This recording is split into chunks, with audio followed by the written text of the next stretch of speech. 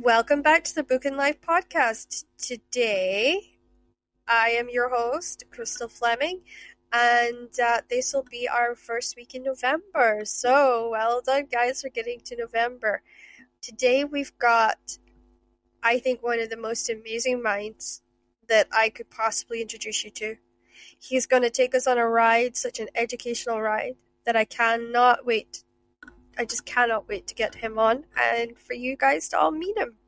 He is going to change our look on the world and on life in general, I think, with his amazing words.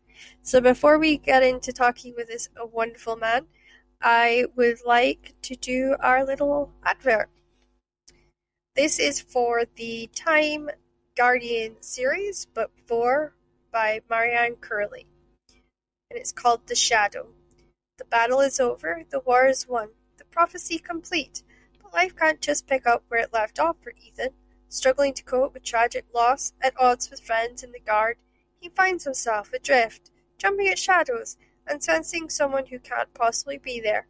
Blaming herself for the goddess Athena's death, Giselle swears revenge, and vilify the immortals' plan for world domination, but Giselle hadn't planned on love, and that leaves her with an impossible choice. Should she follow her heart, or the strings of a goddess short on praise but high on expectation, who continues to pull her from the grave? As the guard and the order battle through the past and into an impossible future, darkness lurks around every corner. The fight for the world's survival rests with just one.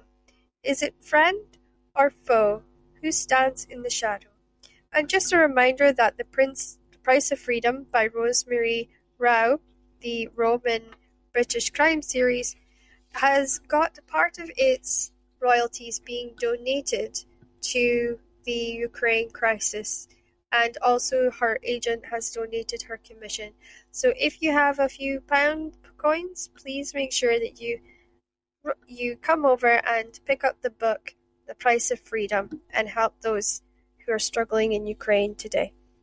Now I'm going to welcome this man who I exceedingly admire and wish I'd known him when I was younger. And definitely wish I had somebody who could have taught me as well as he's teaching the world now.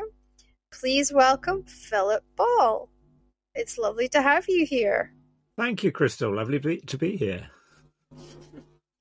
Well, I gotta say, I've hardly ever had the opportunity to talk to someone who kind of dives into topics that I would never have really kind of gone into thinking about further than a textbook or what I learned in school. And I find it refreshing to meet an everyday sort of individual who can have a conversation and who writes science in a way that people can understand it and can kind of understand concepts that necessarily they wouldn't. So why don't you tell us about your latest book that you've released and why you came to write it and what sort of inspired you to tell us about, to come up with this idea and to educate us as a race about this. Okay, well, there are several books that I've just quite recently released for various reasons. I've been busy, I guess, during the pandemic. The one Which is good. Yeah, well, it is. I mean, I'm one of the lucky ones in that regard. But the book that I'll tell you about, at least first of all, is called The Beauty of Chemistry. And this is actually a very image-heavy book, and it was one that wasn't my idea. It wasn't, in a sense, it wasn't my project. It was offered to me. It really started several years back when I used to, before the pandemic made it impossible, I used to go to China regularly. And one time I was there, it must have been 6 or 7 years ago now, I would guess. A Chinese guy got in touch with me by the name of Yen Liang, who I subsequently discovered makes the most fantastic videos of chemical processes. So they're kind of time-lapse videos of crystals forming and liquids mixing and things precipitating, and they just look gorgeous. They just look beautiful. He has a real skill for turning chemical processes into a kind of visual art. And he has a website called Envisioning Chemistry, which is about this. And he now works with an assistant, Winting Ju. So the two of them make these, put these things together. And Yen got in touch with me, and he is based in Beijing. And he said, I'd like to have a chat. This is what I do. Can we have a talk about maybe collaborating? And he jumped on the high-speed train, as it is now, from Beijing down to Shanghai, where I was, and we met up and chatted. And having seen by that stage his work, I said, well, I'd love to collaborate in some ways to, provide words for anything that you do. And several years later, he got in touch and he said, look, I've arranged to write this book or to publish this book with MIT Press. Would you do the words for it? And it'll be a book of our images, and you'll provide the text. So I jumped at that chance because I knew that because of the wonderful quality of the images that Yen and Wenting were producing, I would feel inspired to talk about chemistry in a way that would be different from how I might do that in one of my own books, explaining chemical processes, that here I could feel a bit freer about it. So I wanted to say something about what we're seeing in these images, what the processes are and why they look the way they do, and perhaps what their relevance is to the broader world, to chemistry out in the world. But that I would be able to, I imagine, to do that in a way that was a bit more kind of lyrical and having a bit less of an obligation to, explain that in any detail the science. It was just to give you an idea, give the reader an idea of what they were seeing. So that's what we did, and it was a joy to do it. To be inspired by these images, to create a text that would just kind of place them in context. So that's how it came about, and it was also a joy to just be involved in something that looked so beautiful. That MIT Press, really did a fantastic job of making sure these images were printed on, really nice quality paper in glorious color. The book has this lovely sort of black paper background, which just brings out the colors so much more. And it seemed to me to be a real opportunity to do one of the things that actually I've been passionate about ever since my first book, which I published, goodness knows, 1994, I'm afraid it was, which was also about chemistry. I trained as a chemist. My first degree was in chemistry, and I've always felt that chemistry gets a raw deal when we talk about science. It's the science people don't really know quite how to talk about it, how to sell it. It's always had a slightly unappealing sort of image, I suppose, in public perception. It's associated with chemical plants and dirty, polluting stuff. And I wanted to show people that actually, the world around us is chemical. That these processes are happening all around us. That there's a wonder and beauty out there in the chemical world. Yeah, and I think you really do achieve that with this novel. And I mean, there's got to be a lot of people who are going to pick up this book, and necessarily maybe a teenager might pick it up by accident in Waterstones and flick through it and be like, and it might change a lot of minds, and it might open up that kind of conversation about chemistry in a different way. And I think what you've done is exceptional, and I really look forward to seeing how it's embraced by our society and our readers out there. Well, I obviously would love that to happen, and I think that that approaching it visually this way perhaps creates the opportunity to open up a window on chemistry that people aren't always aware of, that people don't always see. But what I say in the book, and what I've always said about chemistry, is that not just visually, but in terms of our other senses too, chemistry is the most sensual of the sciences. Yeah, it Obviously is. there are the smells as well, good and bad, but they are certainly evocative, and they're still evocative, to me. They take me back to my days, as an undergraduate in the chemistry labs. And there are the textures, there's the, even the glassware of chemistry is a thing of beauty if you have the right Yeah, it eye for is. it. So I really think that that's what I wanted to open up, that it's, rather than seeing sort of ball and stick molecular diagrams, which we need sometimes to talk about chemistry, but rather than that, we're actually seeing, the stuff itself, the stuff that you see in a chemical laboratory, but displayed to you in a way that probably you've never seen it before. Yeah, and I think it's inspiring to see that, there's someone like you who wants to make chemistry not, and I know this is awful, but I'm 33 years old, and when I used to think of chemistry, I used to think of a stuffy textbook, being stuck in class and struggling to understand it and feeling like maybe the teacher doesn't quite understand how to explain it to everybody. So yeah, and I'm seeing a change in particularly the younger, because I worked in the school for a while. There is a lot of writers who are using chemistry in their novels, and it is inspiring kids to look at it more and be more open to that science and that subject, and making them less think, oh, that's, some stuffy idea, and making it more interesting and appealing. And I think science has gotten a really big boost with sort of like the Big Bang series as well coming out, has kind of increased the interest there for all of you to sort of be able to have a bigger platform to promote your sort of topics in your novels. Well, I think it's changed a lot the way we talk about science over the past, certainly over the past 20 years, and changed very much for the better.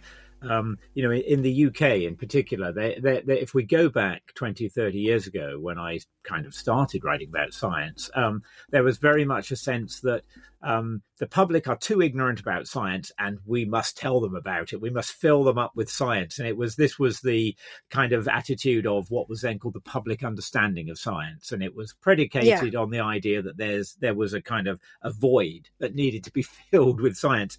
And I think over the decades, that's kind of changed, and people have realized, no, that's not the way to do it. And it's not the way to do it for someone to stand up on the lectern and just tell people about science and, imagine that they're going to just imbibe it all and then agree with it, all the points of view that scientists have. I think what's happening now is that you see all kinds of new ways of engaging in science. And, Big Bang Theory is certainly one. I think the Brian Cox and Robin Ince's Infinite Monkey Cage is another, that it's, you can approach science as a kind of entertainment, in a good way, and at the same time get a lot of science across and encourage an enthusiasm for science. So take away this stuffy image of lecterns and, to be frank, old white men telling you about it, and do something different. And I think that's fantastic that has happened. And I think we're also seeing kind of, particularly for young girls, we're seeing a lot more female scientists in the media. We're seeing a sort of better representation. So that's also helping bring better attention to chemistry and yourself and the work that you're doing as a science writer, because it's opening that door and it's making girls feel like it's not an impossible place to go. And I think that's really good. I know, particularly for me, when it came to science, girls were encouraged to do biology and the boys were encouraged to do chemistry, and it was just, that was the way of thinking back then. And gosh, we're going back 15 odd years, maybe 16 odd years ago, but that was the way that our school operated and our school worked. And it's good to see that change now, where there isn't those barriers as much now, and people are being encouraged to try everything, and it's not just one set science for one set gender as well. Absolutely. I mean, that is absolutely true. But I think, sadly, we still have quite a way to go to improve that. Even today, we have these things are still said. I mean, just recently, there was a fuss with the government advisor kind of saying, girls don't like physics, which is utter nonsense. And it is, but you still have these ideas coming up. So you say boys were encouraged to do chemistry. I think it's even worse for physics, that the gender balance there there. And in certain areas of physics, perhaps more than others, it's terrible, the gender balance. And It is, yeah. I think it's, there's no doubt in my mind that is there, not because of anything innate, but because of the legacy we have, that you're not going to overnight change, that there are still barriers for women in science of all sorts to, really advance their careers. There is still a perception of that you're perhaps not, you don't really belong there, you're not really welcome there, that still, female scientists say this again and again, that they have that sense, and that, so often in an area like physics, they're the only woman in the room, just as you hear students of colour and academics of colour saying, they're the only black person in the room.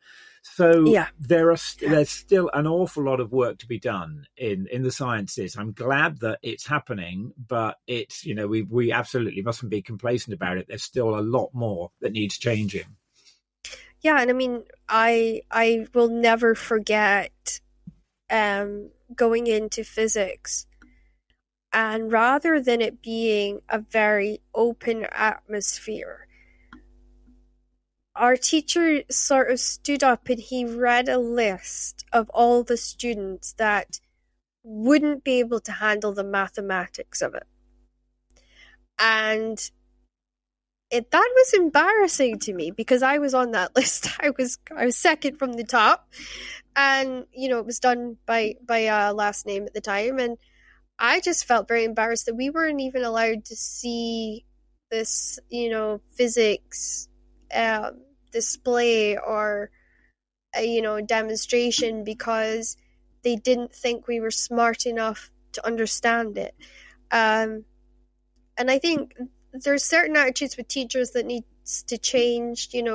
Just because a student's got dyslexia doesn't necessarily mean that they won't thrive in areas of science, that they should be, coddled into what they call safer areas of science. I think that is an attitude that we as a society need to tackle as well.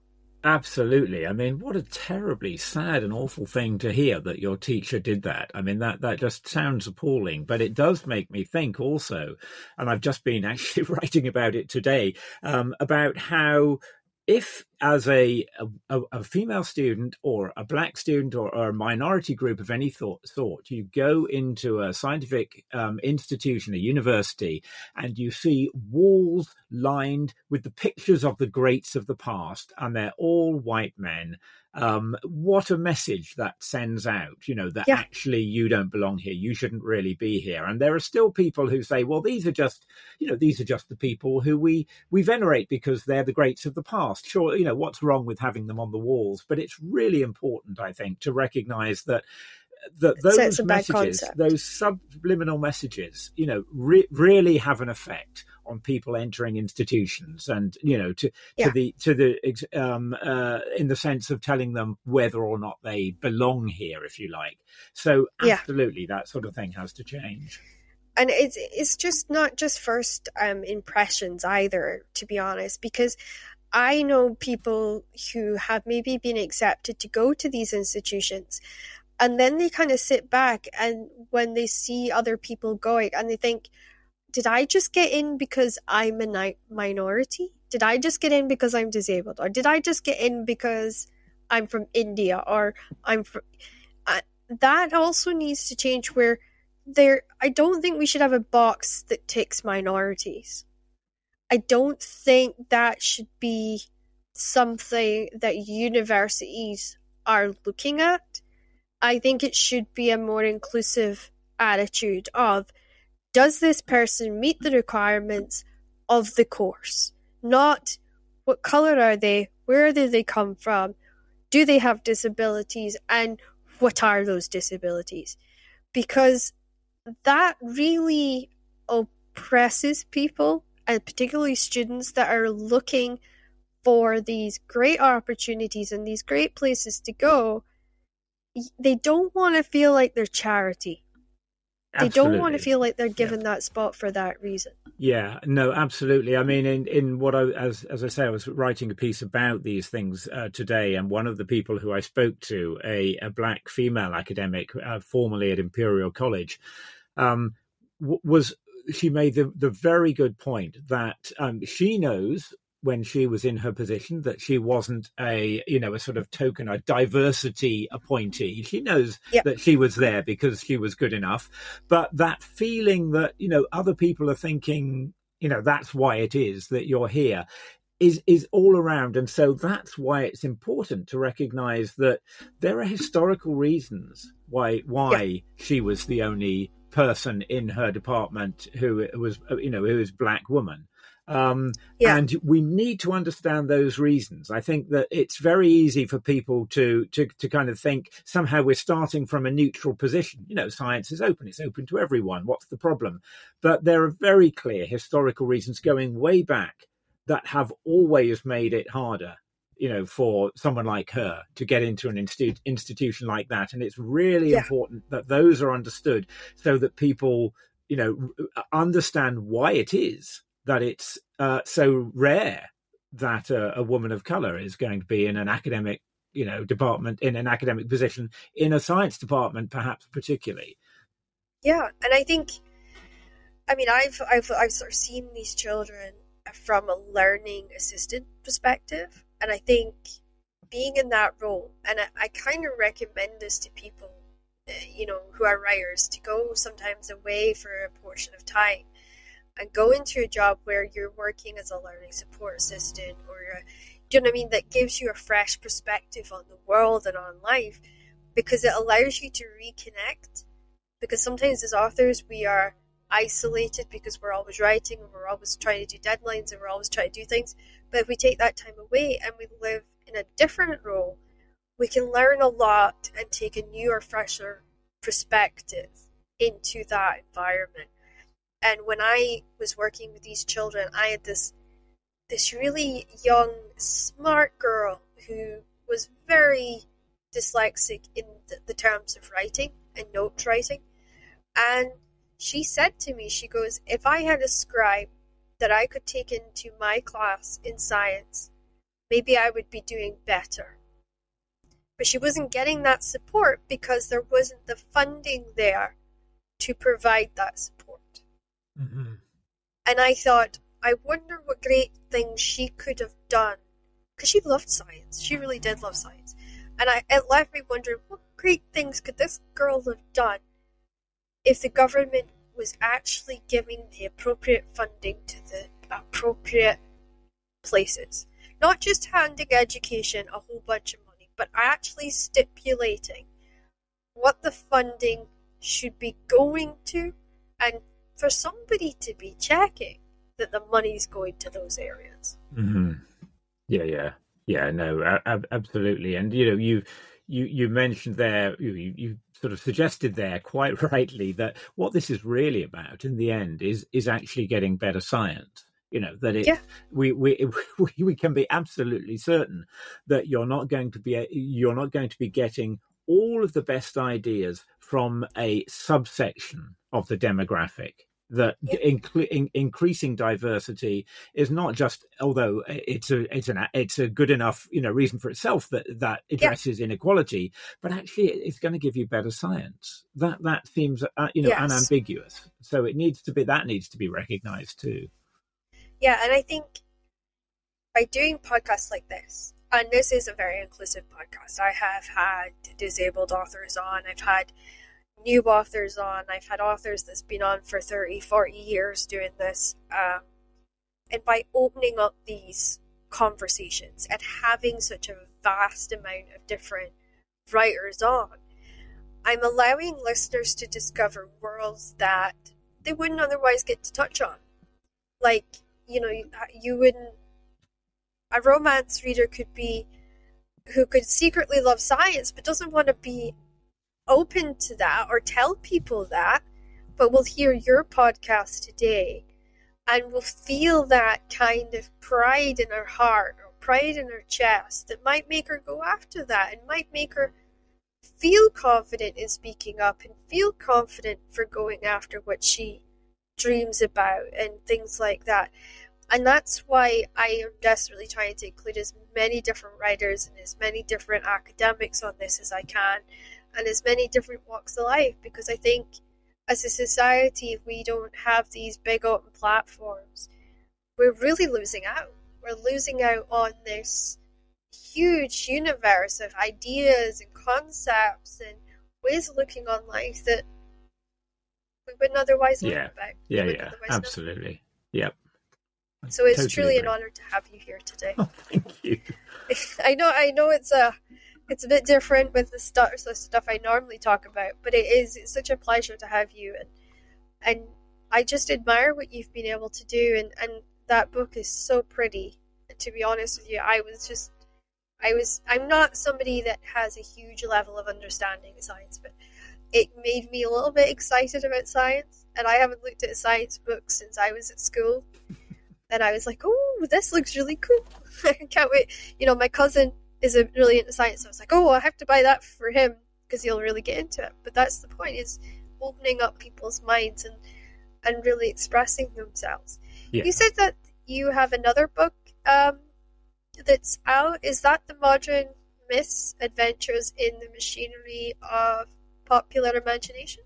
That's right. I have it just here. I just happen to have it here. I didn't have it ready to bring to hand, but at least that is one of them. I have a book coming out, in about 3 weeks' time, actually, a new one. But this is the one. This is one of the other ones that came out last year, and this actually isn't a science book.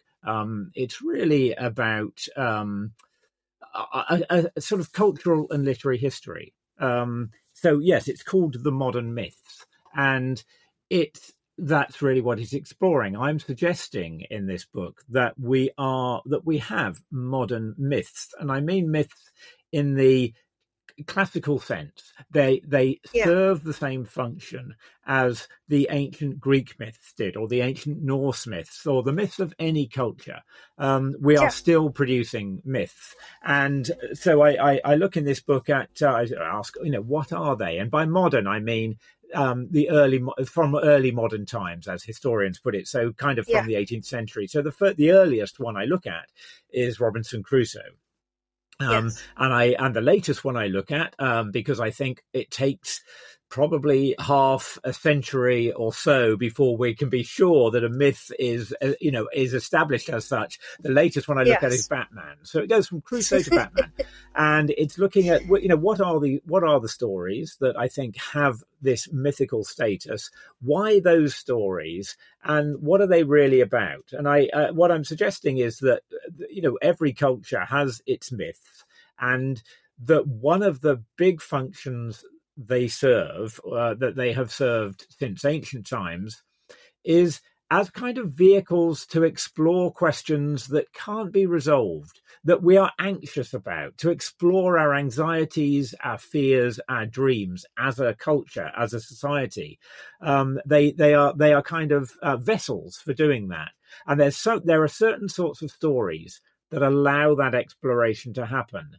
And the ones that I cover in this book, I think, are all of that nature. And so they include things like Frankenstein, Jekyll and Hyde, the H.G. Wells' War of the Worlds, Sherlock Holmes. All of these, they're not about, they're not moral tales. They don't have they don't have a particular moral that you can encapsulate. They're ambiguous, they're messy, and for that reason, they become very good vehicles for exploring. In this case, in the case of these stories, exploring things that we are anxious about or fearful of, that are to do with modernity, with living in the modern world. I mean, the modern world since kind of imperial times, really, since the 18th century.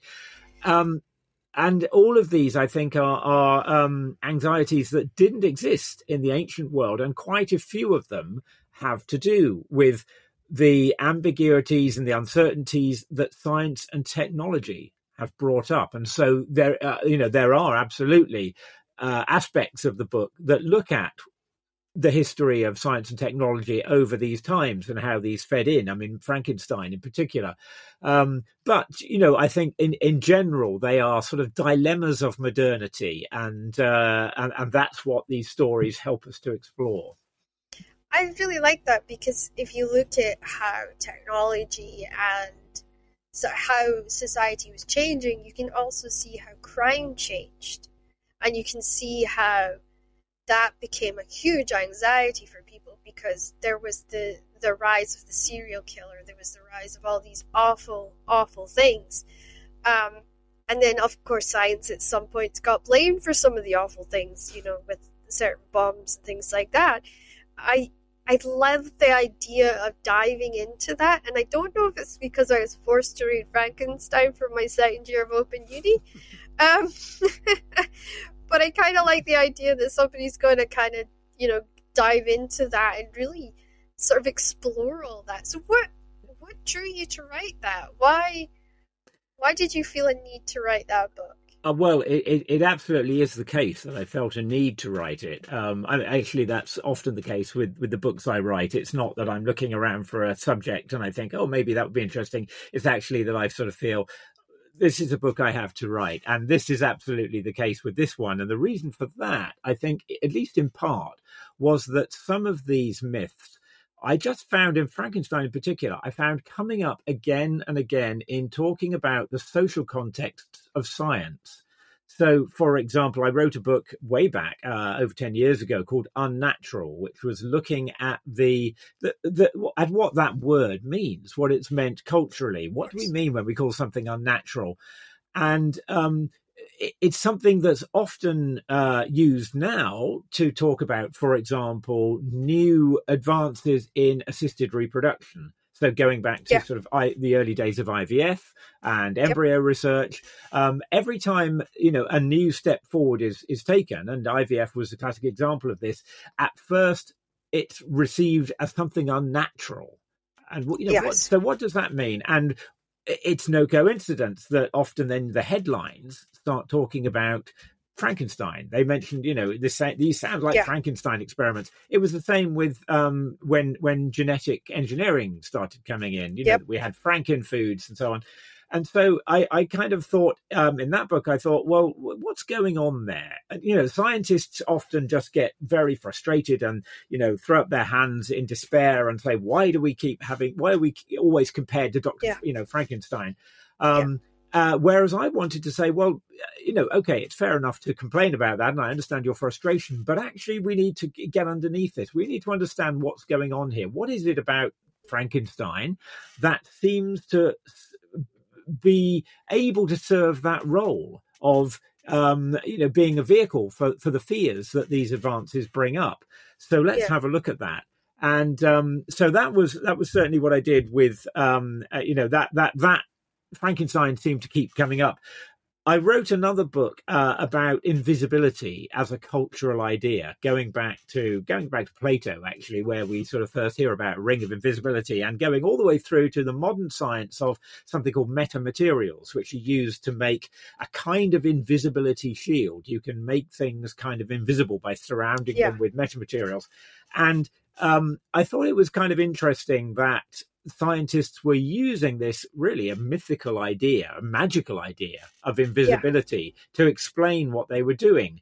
And what I wanted to say in that book was, actually, this is a more complicated idea than you think. You think you're just saying, look, we're making things disappear, and so you can't see them. But actually, I said in the book, invisibility has always had associated with it negative aspects, that it's people fear what that might give you. And in particular, they fear that if we had this power of invisibility, it would corrupt us.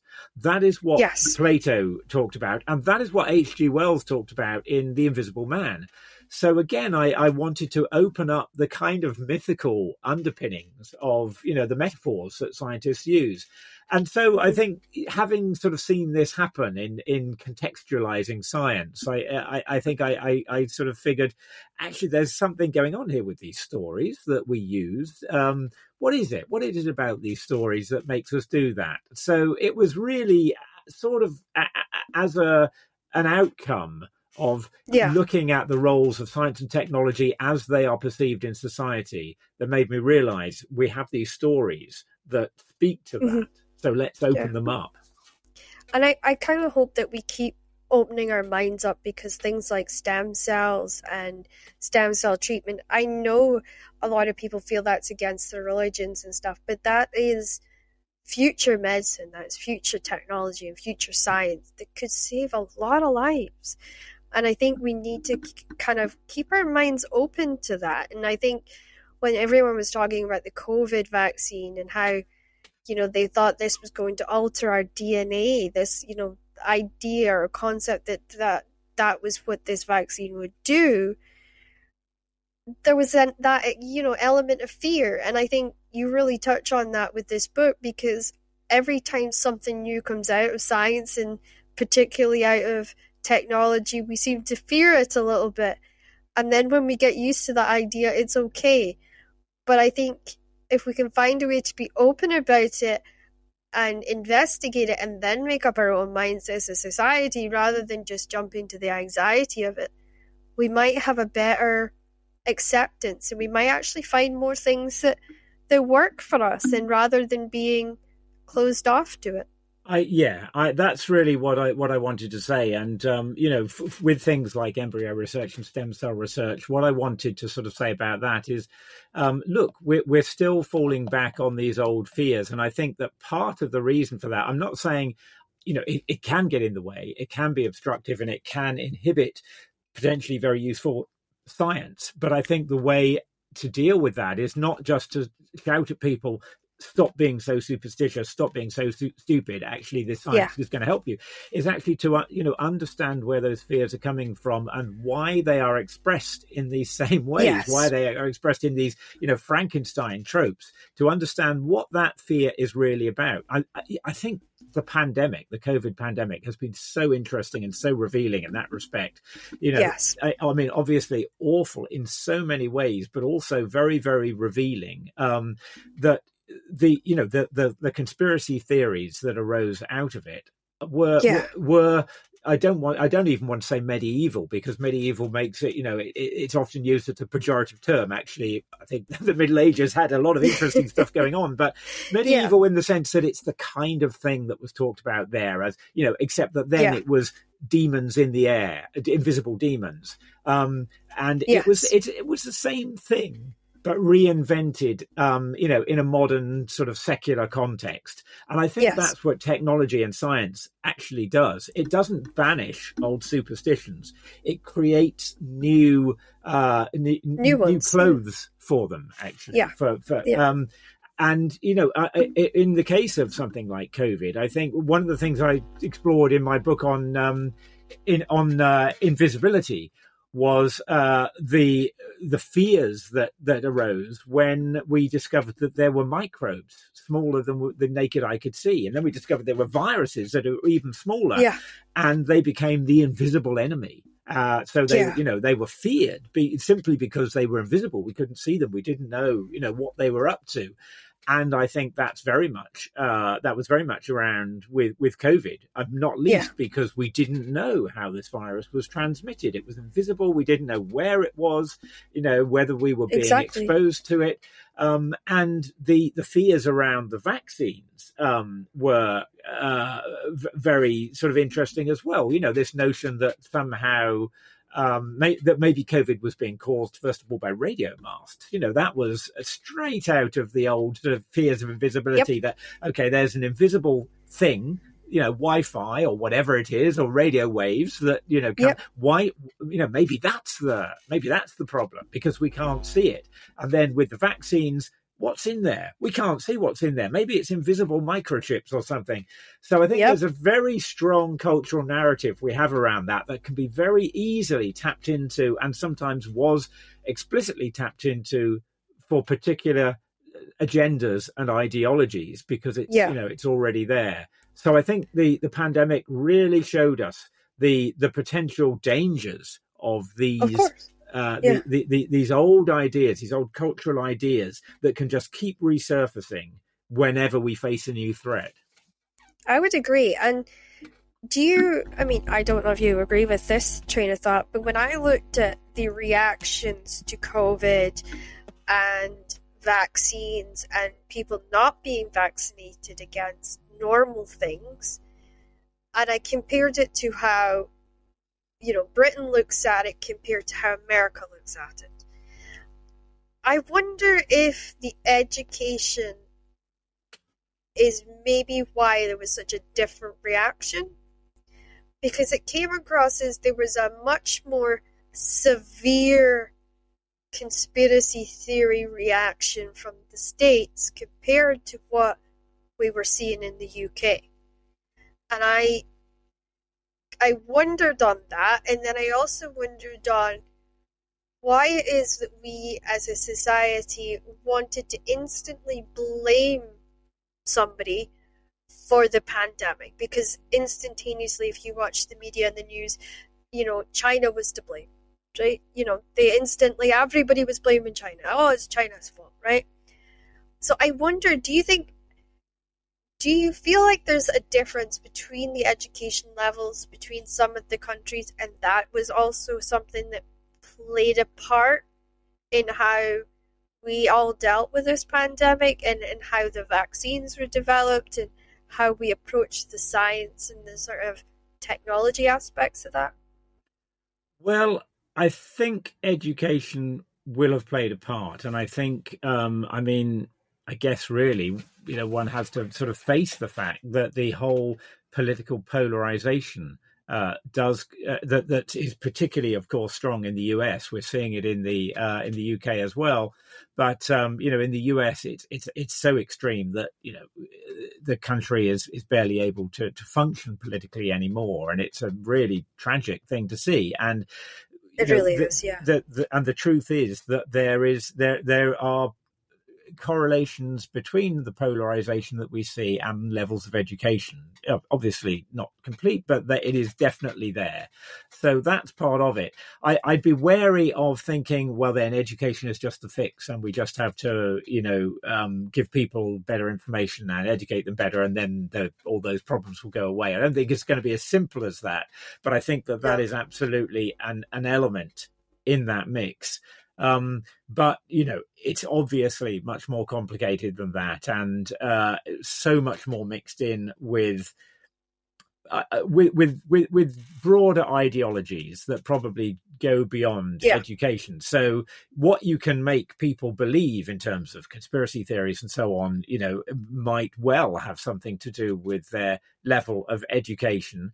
But I think the polarization that is happening there, and happening to some extent here, probably speaks to something else as well. It almost seems to speak to a sort of fundamental outlook on the world, and also, frankly, to inequalities. Exactly. That people who feel for very good reason that their voice is never heard, that they're always ignored, that they're powerless. That was so much an aspect of the Brexit debate here. And it was so much an aspect of the left-right polarization in the US, and that's a real problem. And absolutely not one to be solved by saying, well, the other side is just too stupid, and they need to be better educated. So it's a very complex thing. But I would absolutely like to think that doing something about disparities in education would be a part of tackling that issue. Yeah, I think universal sort of education programs that is leveled out across the states, rather than having the social divides, might help, but also trying to undo the social divides that's been there for the very beginning of the country and when it was actually conceived. I think that would be a major step for them if they can actually look at the ways to break down those walls between, the ones that have money, the ones that don't. How do we make this country a more level and inclusive playing field? By universally coming up with a medical care system like we have, that means that everybody can be treated and everybody can have the right level of care, so that there's not that same level of, divide between classes. And I think if everyone was treated equally, I think that would start to undo a lot of this mass hysteria that we see that comes out of the US. And what we forget is that our kids nowadays, they are all watching US stuff. They're watching US media, they're watching US shows, they're being very much tied up in the US culture. And they actually know a lot more about what's going on in the US than they do about what's going on here. And that's maybe something that we as a society maybe should be keeping an eye on as we progress, because we might start to see the same problems that the US has starting to arrive here. And I think COVID showed us a little bit of that, because it showed us some of the conspiracy theories. It showed us some of the terror. And we saw that with the vaccination numbers. We saw that with the level of people that were getting sick, the ones that wouldn't comply with the rules. We were able to see that response. And that's maybe something as a society we should just be a little bit aware of and be more ready to try and prevent something like that, or prevent us from going down that route. Yeah. No, absolutely. I think that it was just so striking how correlated COVID risk was with socioeconomic level, with inequality. I think that's one of the things that, because since the beginning of 2020, it felt like, certainly for that year and most of 2021, I felt like I was writing about nothing else but COVID, and it was an interesting time to be doing that. But one of the things that I always wanted to stress, because this was kind of seen as a kind of a scientific problem, and it was easy to see it as having a scientific solution. We've just got to invent these vaccines, and test them fast enough. And I think it's really important that we emerge from the pandemic, when we do, which we haven't done yet, with an understanding that that's never going to solve the problem enough. If the roots of the problem are inequality, are socioeconomic, that you really have to tackle that. You can't science your way out of a problem like that. And I think it's so important. It's fantastic that we have, and amazing that we have these vaccines, and I'm so grateful for it. But that's not, that can't be seen as the sort of end solution to a challenge like this. Yeah. So what are you working on now? What are you excited about to share with us? What's this new releases that you're getting excited about, and the energy starting to rise up inside you for? Well, I have a book coming out later this month, later in June, which is called The Book of Minds, Minds. So not think stuff you dig in the ground, but in our brain. Or is it in our brain? Is partly what it's talking about. And what it's really doing is asking the question, what kinds of minds can exist, aside from us? We know we have minds, or at least we know individually we have minds. We take it on trust that everyone else does too. But what else is out there? And more generally, there's a lot of interest now in animal cognition, animal behavior, understanding animal minds, if you want to put it that way. But what I wanted to do was to say, I think it would be helpful to think of it in the framework of a space of possible minds, that of all the kinds of minds that might exist. What is that space like? It's not going to be, people have kind of drawn crude sort of diagrams sometimes of of different dimensions of mind. So some, for example, say, well, there's kind of experiencing, there's a degree of feeling, and there's intelligence, sort of how good you are at doing stuff, if you like. And, so those are two kind of axes, two coordinates of the space of mind. So we can place humans in there somewhere, and we can place, babies in there somewhere, and dogs and cats and bats and octopuses. But actually, I think the real space of possible minds has lots of different coordinates. It's multidimensional. And so what are they? Where are the things that we know about? And it gives a way of comparing not just us with other animals, but I talk in the book about the question of, do plants have minds? Because there is actually a serious sort of movement, really, within plant biology, from some plant biologists, who absolutely assert that it is valid to think of plants as having a kind of mind. Some people, I mean, some people even believe that everything living has a kind of sentience, even if for a bacterium it's very, very minimal. It's not nothing. And then there's, of course, the discussion about AI. And, will we be able to create AI minds? I'm confident in saying, the computer I'm looking at the moment has no mind. It's interesting that we treat it sometimes as if it does. We kind of thinking, why did you do that? And why are you being so awkward and slow today? And we plead with it. Yeah. Exactly. Yep. But I think we can be confident that at the moment it doesn't actually have a mind. There is nothing it is like to be my laptop at the moment.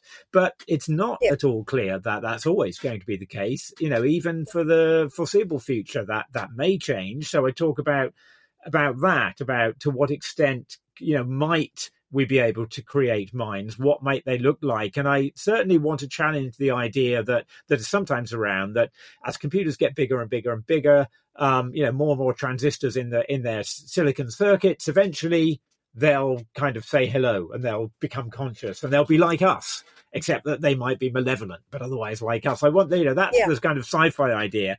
And I say in the book, scary idea, yeah. And of course it is, but again, let's excavate why we think of it that way. There's a long tradition. That might be a lot to do with Hollywood, to be fair. And Hollywood is picking up on older traditions. You can trace that back to Frankenstein and earlier. Yeah. But actually, I'm saying I think AI is kind of, at the moment, there's no reason to think that it's taking a trajectory that is kind of converging towards human minds. It might be going off somewhere else entirely in this space of possible minds. So we need to understand what sort of proto minds we might be making, and are they the ones we want? And if we want to make them better, and if we want to give them more human-like attributes, might we have to really think about how to build that in explicitly, rather than just hoping that as they get cleverer, they become more human-like. So it's really a way of talking about this, in general, about, and I talk about aliens too. What can we say, if anything, about what alien minds might be like? And it's not nothing. I think we have some things to go on there. So it's really a book about that. It's about the kinds of minds that can exist, and what we can say about them, what this space might look like, and where are we in that? Yeah, no, I think that's incredible. And I knew nothing about those kinds of things, and I've been very lucky. I know a friend of mine called Shane Helms, and he introduced me to the idea of minds outside of humans, because he did a podcast a very long time ago, and he was a huge fan of, it's an alien show. Oh dear me, I've forgotten the name of it now. There's a lot of them. This one's been on for a long time. Something about blaming it on the aliens or something like that. I don't think I know that one. There are a lot. That doesn't ring any bells. Yeah, but that was the idea that, aliens created the pyramids and all this kind of stuff. Okay. And he really opened my mind to the idea that, there could be other mindsets out there, and there could be things all around me that's thinking, and I'm just not on the wavelength to pick up that sort of, to recognize that mind, and also to know how to communicate with a set mind like that. Mm-hmm. And is minds meaning that we have a way to communicate with one another, and how important is that in correlation with a mind itself? So what made you want to dive into this topic and write it? Well, this was one of those books too that I realized, oh crikey, I'm going to have to write this, even though it's a huge subject. And it really came out of I was asked several years ago, really going back now, by a science magazine, if I would write an article that kind of looked a little bit at attempts to open up the black box of today's AI, which, it works mostly, but we're not quite sure why it works. We know what we're doing in building them, but we don't really know about the modes, if you like, the modes of cognition or the modes of reason, or even you might even want to call it the modes of thinking that AI uses to turn an input into an output. So, there is work on trying to understand that. And I started digging around in this area, and I wasn't really getting anywhere because I was finding it hard to find people who were really able to engage with this in a sort of broad way. And I kind of left it sitting on the shelf, and thought, maybe one day I'll write that. But it kind of stayed in my mind, and I kept sort of thinking about it and thinking about how that relates to. And then actually, what happened? I mean, probably this was an element of it that. Several years ago, I had what's called a brain organoid grown from a piece of my skin, which is Okay. basically what it means is you take a little biopsy, but it's from my shoulder, and so it's really kind of skin and the flesh from the top of your my shoulder, Yeah. and those cells were transformed in a petri dish. They were transformed back to stem cells and Yeah. then grown into neurons. And the neurons Oh. start to organize themselves into what looks like a little tiny brain, a bit like what a brain might look like in a developing embryo. Not quite like Yeah. that because it's not in an embryo, but it's not just a mass of growing cells. It's actually organized in some way. And this is called a Yeah. brain organoid, or some people call it a mini brain. And people had started thinking, I mean, these are used for research, and it was really interesting, seeing that happen to a bit of me. But people have started to think, well, as we get better at making these things, and if we're able to give them a blood supply and they can get bigger and they can be more brain-like, is there going to come a point where we have to start thinking, what's going on in there? And might there be some awareness in there? And if so, what does that mean ethically? What responsibilities have we got to it? So, Yeah. there's another kind of proto mind that we're actually growing, and we're doing that now. What could that be like? And I think those What things medical implications does it have? well, they are used for example, they allow people to study things that happen in brains without actually having a real brain, because you can't experiment on a live human brain. You can look at a dead one, but there's not much you can find out about that. So people are using them for example, people who did this at University College London, who did this to the bit of me, they're using them to try to understand Alzheimer's, and they're looking in particular at they grow these brain organoids from people who have a genetic predisposition to early onset Alzheimer's. And they hope to be able to see, as these mini brains grow, to be able to see what might go on in them that leads to that condition. So it's that kind of thing is being done. And this was in 2019, and I was lucky enough to be invited to go to Harvard Medical School for 3 months as a sort of visiting researcher or visiting academic.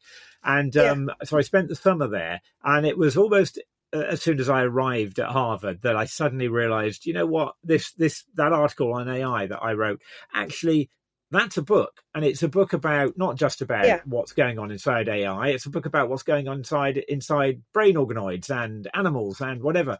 And being at Harvard was perfect, because that Harvard and MIT in the Boston, Cambridge area is just a hub of people who are in that intersection between behavioral science, cognitive science, neuroscience, and AI and robotics. And they're all talking to each other in a really interesting way.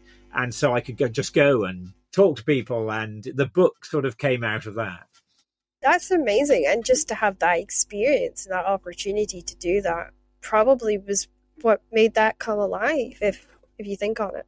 Well, I think it was very interesting, actually, to me, just in terms of, how these things come about. That I think, had I been sitting at home that summer, it probably wouldn't have occurred to me. But plucking me and my family out and plonking us down in Boston, for us to sort of start afresh for 3 months, probably just flipped something in my brain enough that I realized this is what I need to do with those ideas.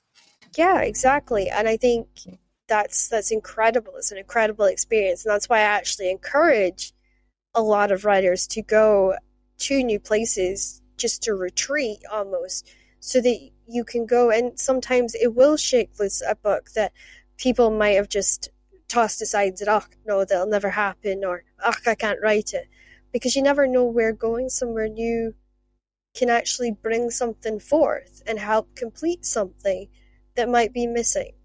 Whether it's inspiration, whether it's the people around you, whether it's the atmosphere. Sometimes travel can be a benefit to writers in the writing Absolutely. process. Absolutely. Yeah. I mean, I think this was such a, reminder to me. And I mean, of course, for the last 2 years, the opportunities to do that I have been know so it's been limited. limited, And yeah. it's been really hard just kind of, sitting sometimes for weeks on end, inside the home and not going beyond the front gate at the beginning of the lockdown. Trust me, I know that very well. Yeah. I was high all do. risk, so you can imagine Right. for me, Gosh. I didn't get put on high risk till 3 months into the first COVID issues.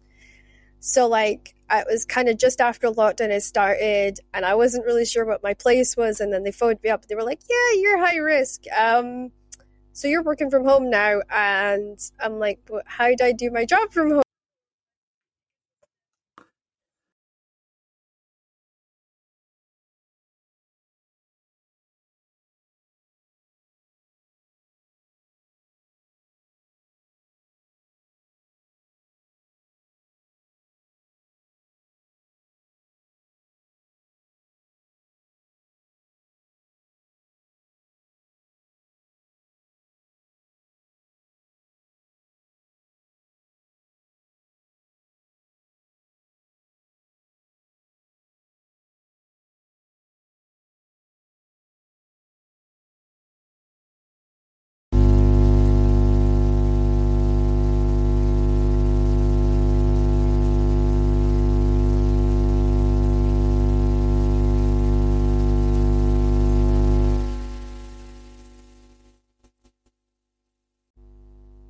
And so I was in that awful position of being a learning support teacher and then having to adapt. And I just moved to Shetland. And then my husband moved up to Shetland and he lost his job opportunity because of COVID. So it was almost like we had to reevaluate and start from scratch. And now he drives buses and I went back to writing full time because even though COVID is sort of moving away from being, an everyday obstacle and government supported and things like that, I'm still in that situation where I've got to treat it for the rest of my life like I'm going to be a high risk person. But I don't just have that. I, on top of it, have to be aware that I'm a sepsis risk too. So, yeah, it was a huge change for me as well. So, I mean, I can't imagine what it would be like for someone like you who, needs to travel to experience things and to learn and to speak to other really strong academic minds. Did you become very in touch with the Zoom technology? Yeah.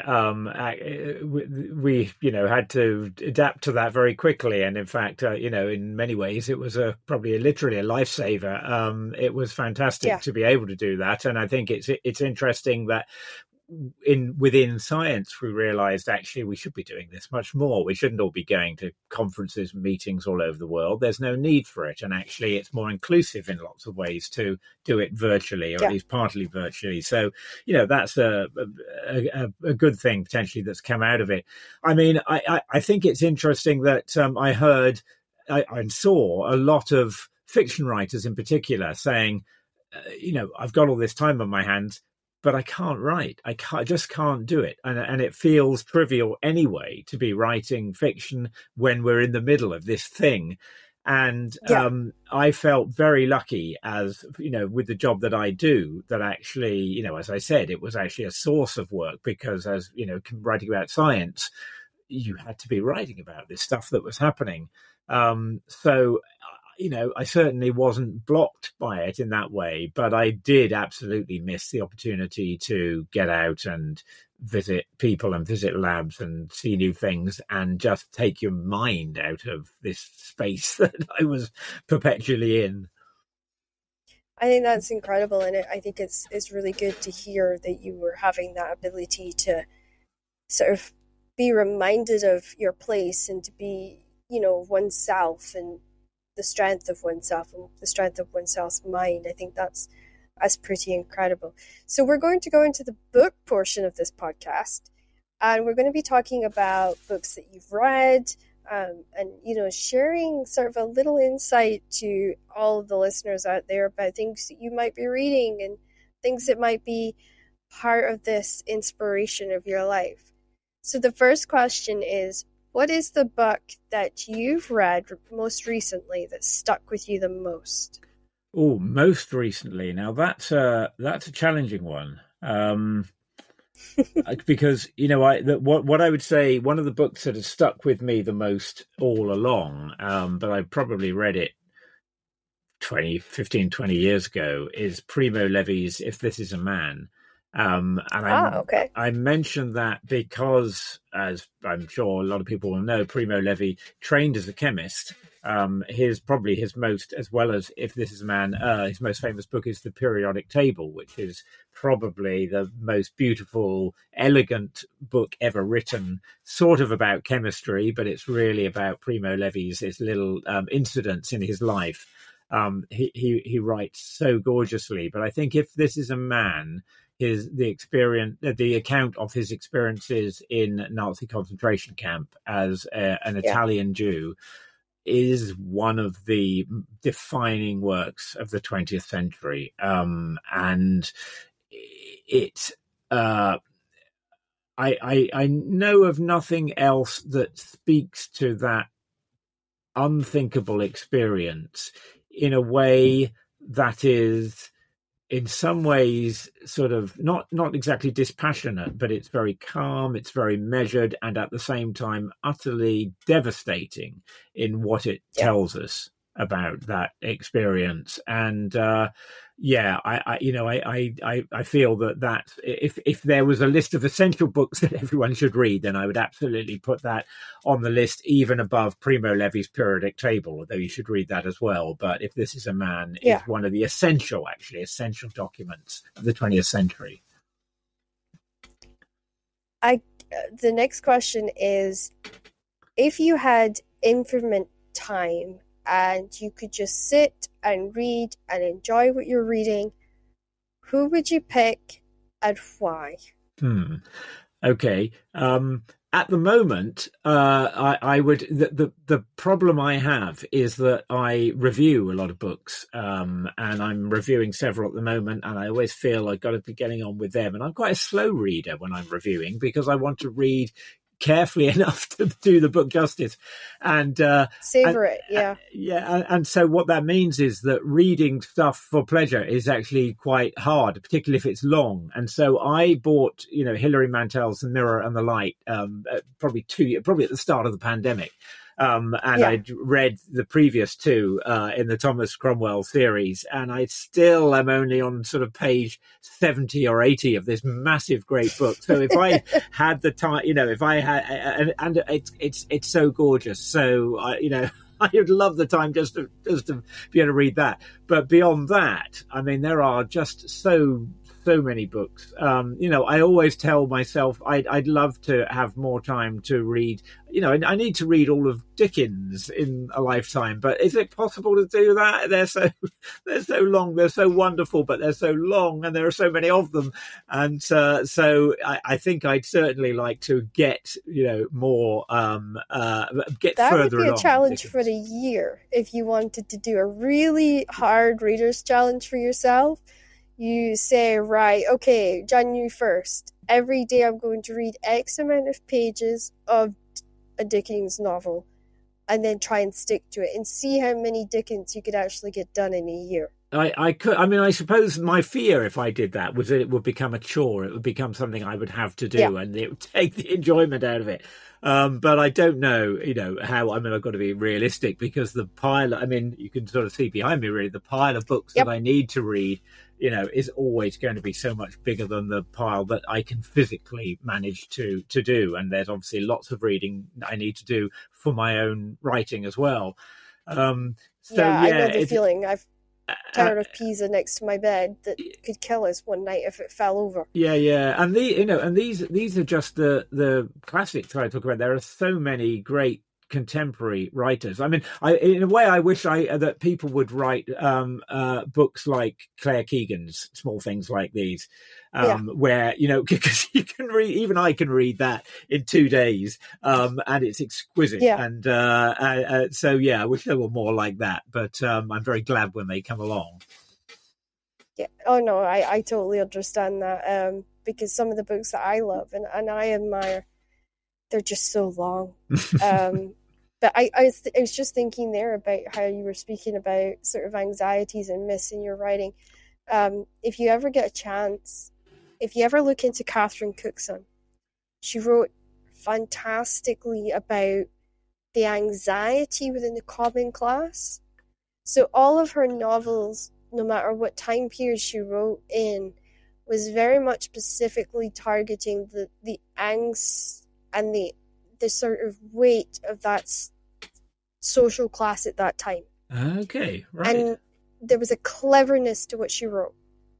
And I think if you're ever kind of wanting to dive deeper into that, and maybe deeper into a way how she really has a really good knack for showing how other minds maybe works and thinks, she should be one that you might check out and just see what you could pick up from it.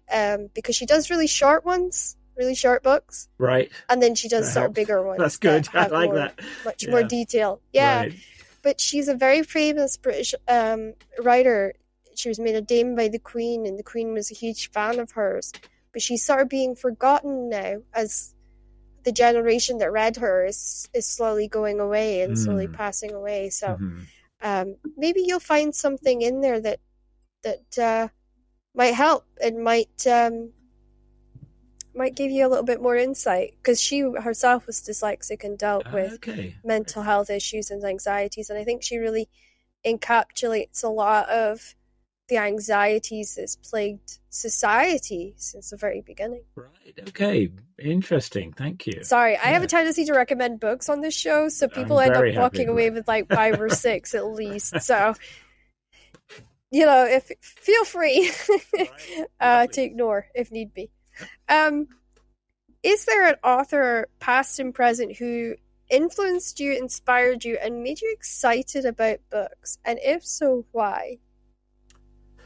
I mean, there are so many authors who have made me excited about books and who I love to read and who I always look forward to reading. I mean, everything Kazuo Ishiguro writes, I will read, because he always does something extraordinary. But in terms of the writing that I do, if I'm thinking of people sort of writing, close to the genres that I write in and about science in particular, there are a couple of, I've always enjoyed, like so many other people, have always enjoyed the way Oliver Sacks writes. He just has such a beautiful way of putting things. So pretty much anything by Oliver, I'll gladly read. One of my favorite books about science is Richard Holmes' The Age of Wonder, which is it's a look at Richard is a biographer, really, and particularly a biographer of the Romantic poets.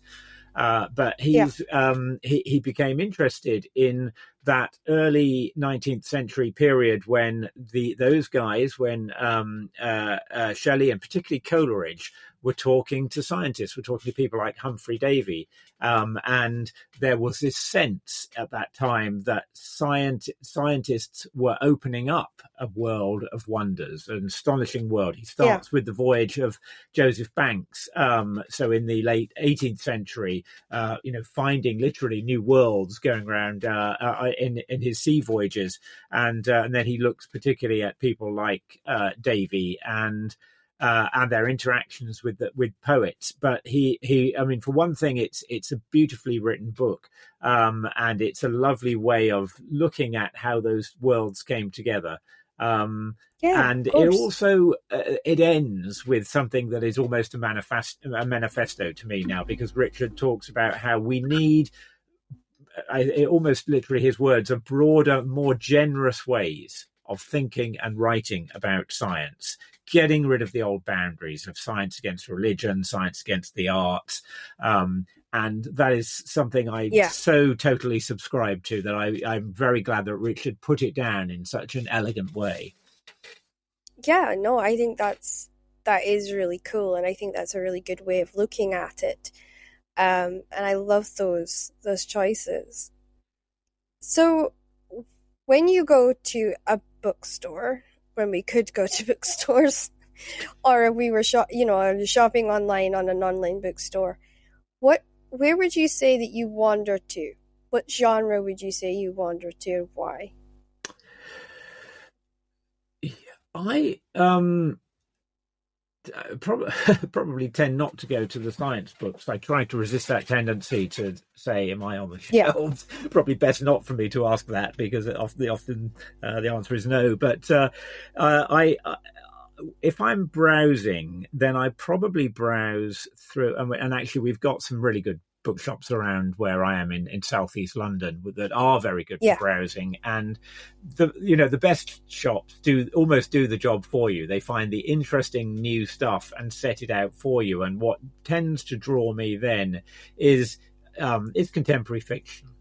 And it's often books that I will have maybe just heard about, but don't really know much more about them. I think that's probably how I sort of came to read Claire Keegan's book, because I'd seen good reviews about it, but was just intrigued by what that was about. One thing what I found just recently, that I had a sort of spell, and I'm probably still in it in some ways, of wanting to read books. There seemed to be a whole bunch of younger female writers who were writing short stories that were weird, and I just loved the way they were doing things. So Daisy Johnson, for example, was writing stuff like that, and I'm struggling to remember her full name now, but Carmen Machado and Suzanne Schwaber. VH Swab? Sorry? VH Swab? No, I should. I mean, you'll be able to edit this in, but it's. Let me just get the proper name, because I should do, but it's too long since I read it. Let me. Don't worry, I always forget the authors. Yeah. I mean, it's terrible. I remember the titles, but I can never forget the authors. Okay, here we go. So it's Samantha Schweblin. Right, okay. And she is originally she writes in Spanish, and and so her book's translated. A mouthful of birds was the one that I first came across of hers, and it's full of short stories that are just really strange and striking. Yes, Carmen Maria Machado as well had some. Had a collection that was really striking called Her Body and Other Parties. I guess that's by way of saying, I think, to my mind, some of the most interesting writing in fiction seems to be coming from young female writers who are writing in a very strange, weird. I mean, there is this genre of weird, and that's very much what they're doing. And so I found that very appealing. I do love how you say weird. Like, that's the best description you could of it. I find that so it kind of tickles my sense of humor. I know it is weird and it is strange, but I just love the fact that that's the term you've chosen. It's almost. It is used now. That I don't know whether those writers would be quite classified in that, but the new weird really is kind of. China Miéville is another one who writes in that genre, and his stuff is fantastic too. Yeah, no, I totally agree with you. Has there ever been a book that you've picked up and you've wondered, why did I start reading this? There have been one or two books that I didn't finish. Normally, I'm quite a kind of conscientious reader, in the sense that if I've started, I feel like I ought to finish. But there have been one or two that I haven't. Should I name them? Is that terrible to say what they were? You can name them if you want or not. It's up to you. I've named ones that, like, I got caught by 50 Shades of Grey, and wasn't what I thought I was picking up, and it just wasn't my cup of tea. So I donated it to somebody. Oh, very wise. it caught me by surprise, and I should read blurbs, and I know I should read blurbs, but there's a lot of times where I get given a book and I don't read the blurb and I just start reading it, and Right. I get Yeah. caught out that way. Yeah, well, I mean, one that happened to that, I won't feel too bad because this book did so well and so many people love it, is Birdsong by Sebastian Faulks. Okay. I do feel bad about that because then later on I found myself on a quiz team with Sebastian at a pen quiz night, and Sebastian was so lovely, and I never actually mentioned that I didn't finish Birdsong, and people have said to me, you got to persevere because it really gets so wonderful, and so I know that I ought to, and one day I will go back to it. So Course, I'm not going to judge it on that experience alone, but for it was one that I just thought, actually, you know what, the protagonist in this is irritating me so much that I'm just going to stop. So who knows? I'll get there one day.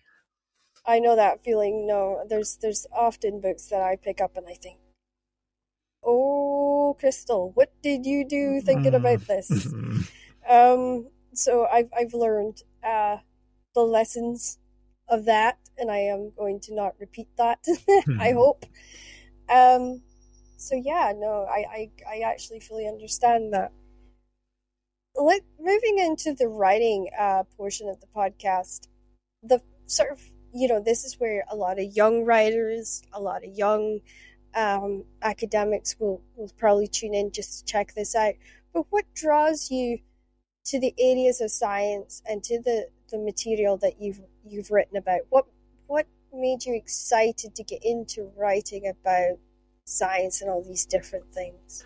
Well, I guess I trained, as I say, as a scientist, first as a chemist and then as a physicist, and I'd always sort of been channeled really towards scientific subjects at school. So in a way, I was already in science.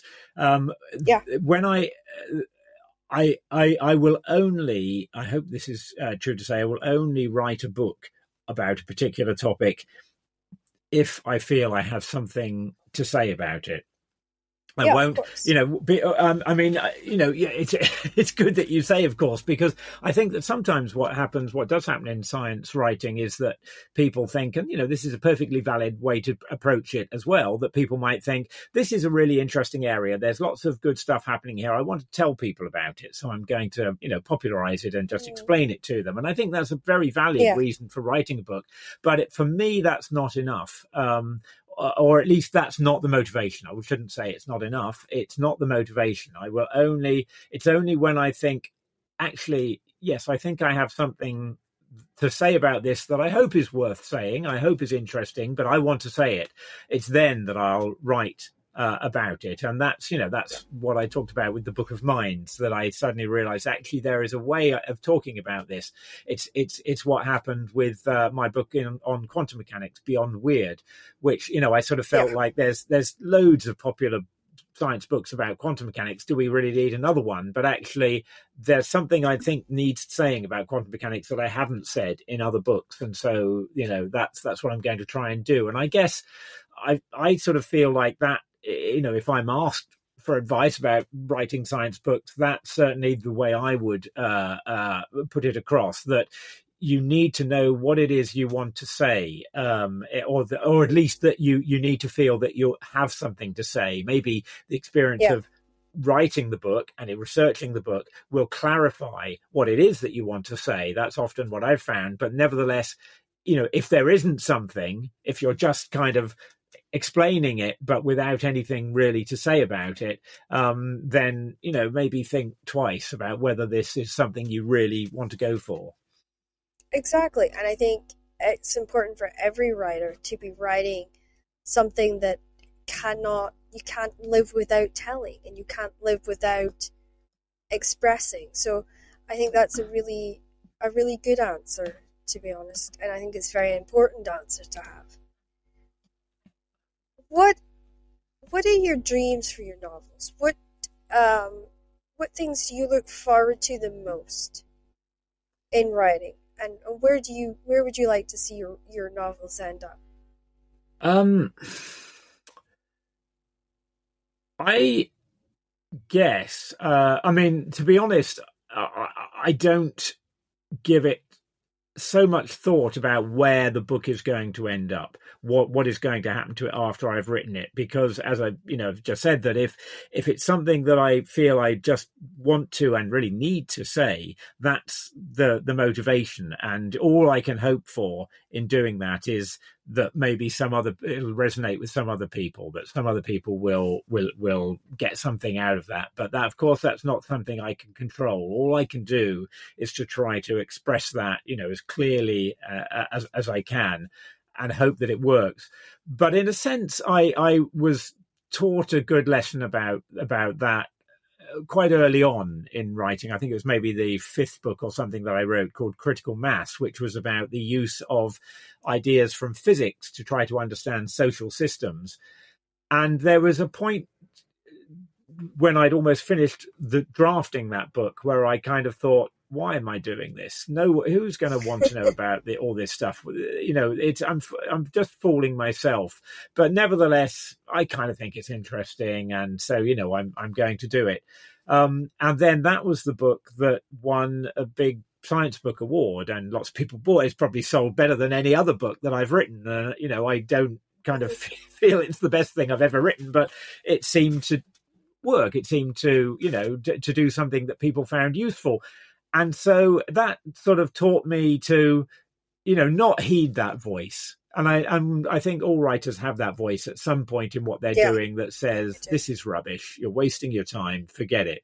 So I've got used to, and I'm kind of at that stage at the moment with the Book of Minds. I know well enough that I have to not heed that voice, to just trust my instincts in having, if it was going to be a waste of time, that should be evident very early on.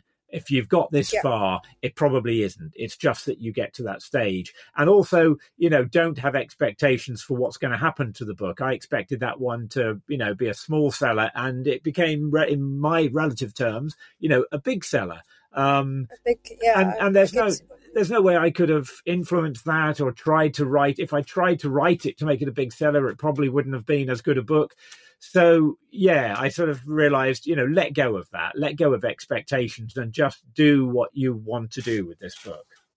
It's the best advice I've heard, because to be honest with you, you can't make a book succeed any other way than writing it as true to how you feel it or hear that voice.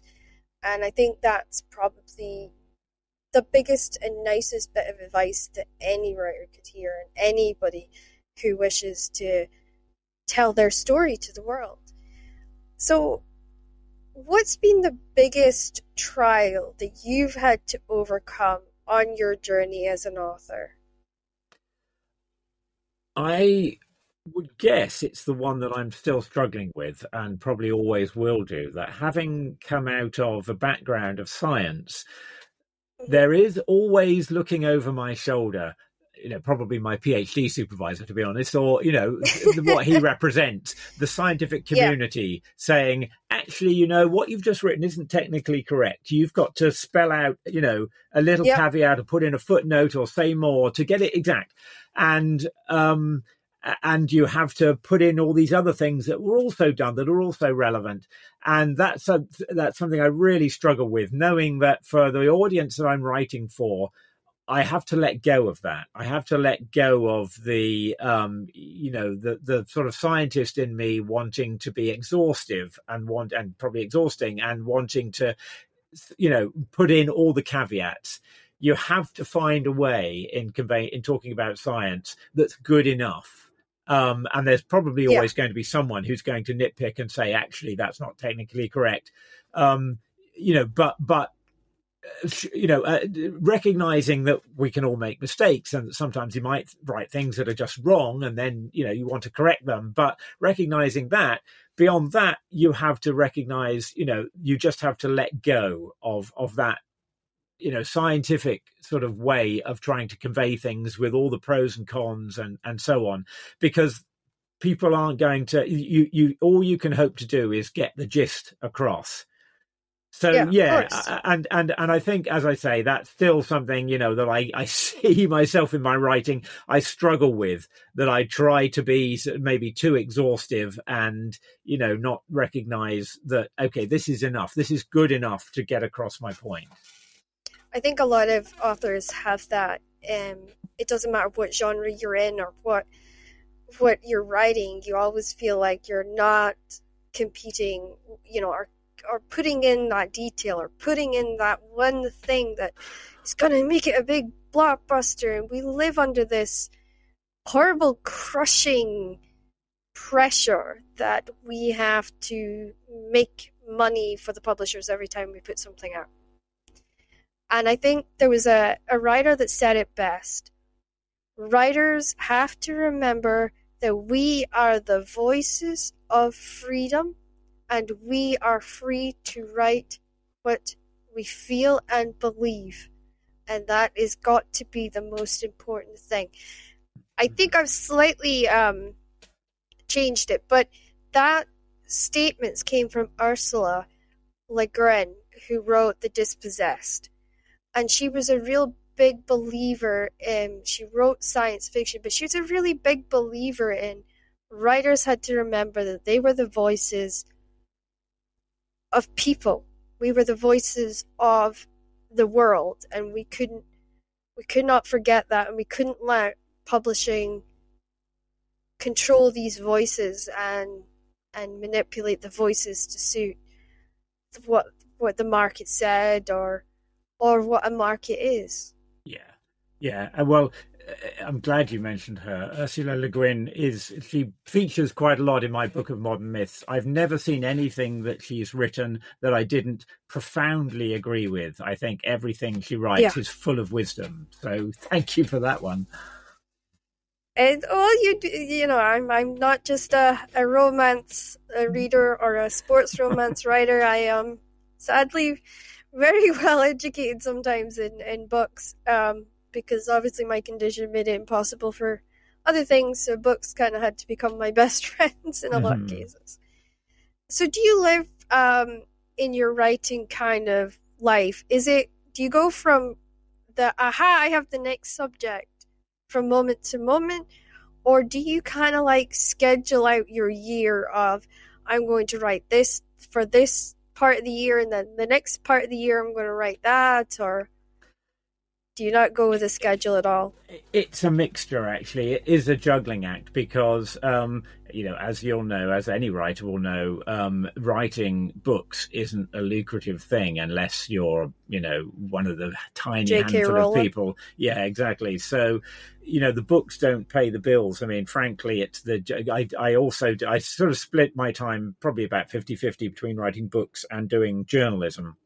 Mostly science journalism, and it's really the journalism that subsidizes the books. So I have to be constantly juggling to, be making sure that I've got enough articles, in the pipeline, and pitching new ones and so on, while not filling up all my time doing that and leaving enough for the books. So that's kind of how it works, that I try to, it is just juggling to make sure that I'm leaving enough time to actually get the books done as well. But that's always changing, depending on how much is on my plate at any moment.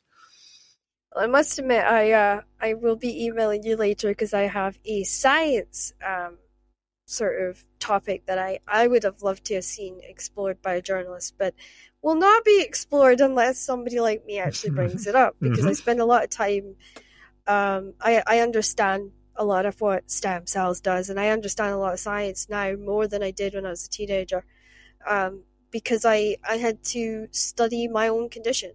I had to become a master of my own condition in order to have the full range of movement I have and to be able to live as well as I do. And so I'll talk to you after the show about that, because I think there's a topic that is not being covered by science writing, and I think maybe you could be the voice that changes that and could really make a difference. Well, you never know. Let me know by all means. Yeah. So how what is the biggest strengths that you have when it comes to writing these sort of books and putting your life sort of on hold to write these sort of books? Sorry, what is the biggest strain? So what you mean? What is hardest in doing it? Yeah, really? yeah. What's the things like that you maybe give up, or what's the biggest pressures that you feel when it comes to writing these sort of things? To be honest, well, I mean, it's a good question. I guess I feel actually to be able to do what I do and to be able to, make a good enough living to be able to do it, I feel tremendously privileged to be able to do that, and very, very lucky to be able to do that, because for most writers, I know it's very hard and they have to have other jobs, which I haven't really had to do. So actually, to be honest, I don't really feel that way. It is, it does mean a lot of juggling in terms of, just being a freelancer, being self-employed has its challenges. But I feel incredibly lucky to be able to choose subjects, myself, and then just to research them and write them, and to sometimes be able to go to places and talk to people about them. So aside from the inevitable challenges of being a freelancer, I just feel very lucky to be able to do that. I don't know if that's exactly what you were expecting, but I do feel it's a great answer, because it gives us insight into your life. It gives us insight into how your experiences are, and how you're living, and that's what a lot of listeners want to know. And it's because they feel like they're getting to know you. And it's breaking down some of those walls and some of those barriers. So it's a really good answer. So to finish off our podcast, we're going into the life portion with a little bit of a game at the end. But for now, let's focus a bit on your life. What's the first thing that you do when you need to de-stress from editing, or from writing, from researching, and having to pitch new stories? What is it that you do to go and de-stress? Play the piano. That was not an answer I was expecting. Right. You totally threw me on that one. I thought you were going to say I go read. Oh, right. No. I need something else entirely, to engage a different part of my brain, and that is what does it. Yeah. Well, that's great, because some people, they have to be with nature. Some people, they have to go and do something else that's creative to almost slow them down to that point where they can relax. So that's really good, and it's really good for your mobility and your fine motor skills. So that's really cool. What hobbies do you enjoy, and what ones do you wish you could explore more if you had the time? I enjoy music of all sorts. So I'm primarily a piano player. I play guitar and saxophone and accordion, so I love just making music in whatever ways possible. It is true that I love getting outside and being able to walk, and I wish I could do more of that. Until several years ago, I really enjoyed playing football. And I just got to the stage where I started breaking bones. I broke my leg, and then that healed, and then I broke my wrist, and that healed. And I figured, actually, I think nature is telling me it's time to hang up my boots. I'm getting on. So yeah. So now I've taken up. When I was young, I used to play badminton, was my sport, and now I've taken that up again, and it's great. It's lovely. So I love that. I used to play that with my dad, and I adored those times on the courts. I really did. Right. I just find it really relaxing, and it's safer than horse riding. So I bet, yes, safer than football as well so far. Yeah. Yeah. Well, my dad's an expert with that. He ripped countless muscles. He actually ripped his hamstring. So he said he had a bruise from his lower back all the way to his toes. And I thought, ow, and you still went back and played football? Are you crazy? So yeah, I never understood that. But it's what he loved at the time. So what would be the one thing, if there was anything in the world that you could do for a day, like anything in the world, like an astronaut, you could be a gummy worm, what would you be for one day if you could be absolutely anything, and why?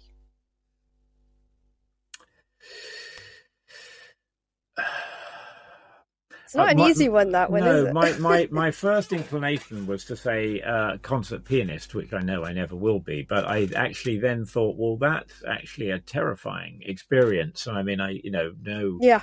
concert pianists and know how stressful that is. I think what I really meant by that is to have that ability, but not to have to perform in front of a crowd full of people, to just be able to play. So it would probably be something to do with music. I mean, that's actually my Yeah. alternative life, really. The other life that I never led was as a musician of some kind, and I don't quite know of what kind. And if that meant if by wishing I had the ability as well as the desire, that would be wonderful. Well, I highly recommend, if you love music like that, there's the folk festival in Shetland that you should try to attend sometime. I because would love that. It's truly an amazing experience. But if you go up any time during the winter and you go to this little pub, and it's a little pub just up a lane, they have live music in there every night, and you've got accordion players, and you've got fiddles, and you've got guitarists, and they all get together and they just have a jam session. They go with it, and the music isn't written down. They just hop on in and they just go for it. And that is probably every musician's dream, just to experience that and to have that moment of fun, and to enjoy it. So I mean, I recommend that. That's always a good one. That sounds fantastic. I myself have idiopathic rheumatoid arthritis, and that makes me slow down and appreciate the day. What makes you smell the roses? What makes you slow down and appreciate the day?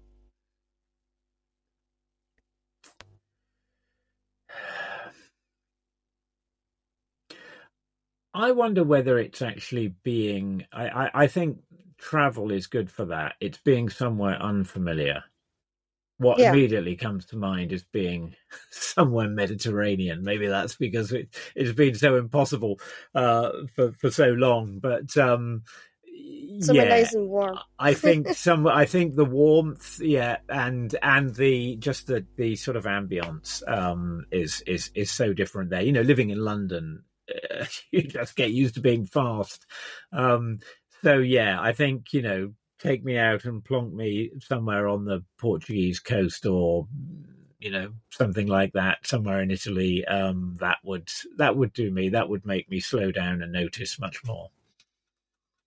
So where's your favorite place during the day to go and curl up and read? Is it the garden, a conservatory? Do you go to a cafe? Is there a reader's nook that you like to go to?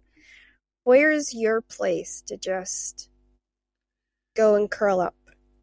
I mean, I usually end up doing it late at night, sort of on the sofa downstairs, but that's probably not the ideal. I think now, at this time of year, the sun is actually shining outside, and I think we're lucky enough to have a garden here. There is a very nice hammock in the garden, and that would be that. You've reminded me, actually, Crystal, that's what I need to do. That's where I need to go. And that would probably make me read in a much more focused way than being inside with all the other distractions. Yeah, sometimes you just need somebody to just give you a nudge of a reminder and make things special. So we're on the fun part of the show. This is the part that most authors dread and all the readers get excited about because they love to hear what weird and strange answers we're going to come up with. So I gave you a slight theme for the word game. Now, you can either do word association, or you can tie it to a book, whether it's a memory of a book, or a book you've read, or something that sort of brings you to that time. And that's kind of how this game works. So are you ready? Okay, I'll go for books, probably. Yeah, let's give it a go. Okay. So your first word is Dettol. Dettol. Oh, God. Why does that come up? Okay, I've just got to go with it, haven't I? The Wasp Factory, Ian Banks. I like that. It must be the sterile smell of Something. antibiotic smell. Yeah. Goodness knows. I like that. What about lemons? Oh, yeah, lemons. Oh, now they're, yeah, okay. Lemons.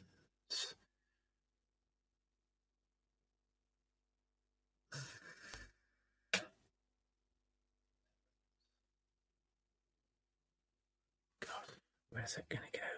Shouldn't think too much about this.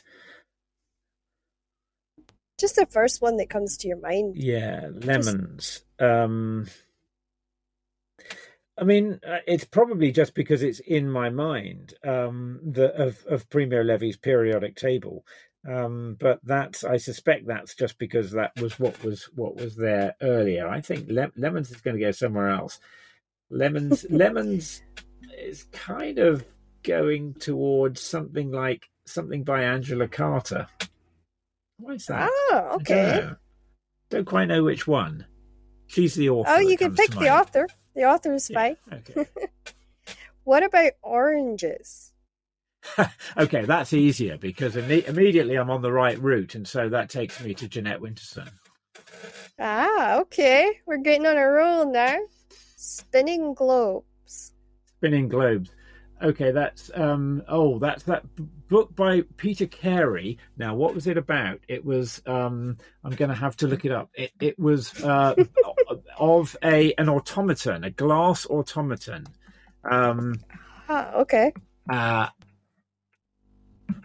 Yeah, let's get. I've got to get the book. It was too long ago since I read it. The Chemistry of Tears. That's it. Ah, okay. Right. Okay, next one is chalk. Chalk.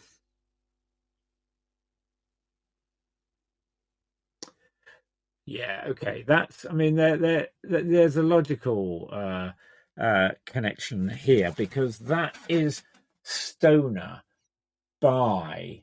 What was the author's name? John. Do you know the book I mean? Nope. He's a. Let me look that up because it's obviously because he's a kind of lecturer at an American university. By John Edward Williams. Yeah, Stoner by John Williams. And your last one is marker pens. Okay, that immediately is, I think, maybe Breakfast of Champions by Kurt Vonnegut. And the reason for that is that I immediately think of Kurt Vonnegut's graphs of storylines. If you've never seen the video of him talking about his storyline plots, then you should find it on YouTube. It's fantastic. I definitely will. Yeah. Well, that's it. You've survived the word game. Phew. You know, it makes some people sweat. I have heard that. It made some people sit on edge. But I actually gave you quite a classroom theme with all the words. Like different smells and things that you would have in a classroom. Right. Just because when I looked you up, I got the very lectury English Oxford kind of feeling, which is, I don't know why, but that's where my mind went. And that's where the word game words came from. But it's been such a deep honor to have you on today. It really has. And I think the listeners will have learned so much from you. And we would love to invite you back. So next time you got a book coming out, please feel free to email me and we'll get you booked in and you can come back and share more with us about, the book and about what you've been getting up to. Because I know the listeners will be excited to hear from you and excited to hear how your journey is going. Thank you so much, Crystal. It's been lovely talking to you too. It's been a great pleasure. It's been an absolute honor. So stand by next week, guys, because we have a literacy agent on the show, and he's going to be explaining to us what life's like as a literacy agent. So stand by for that, and I'll see you all again next week.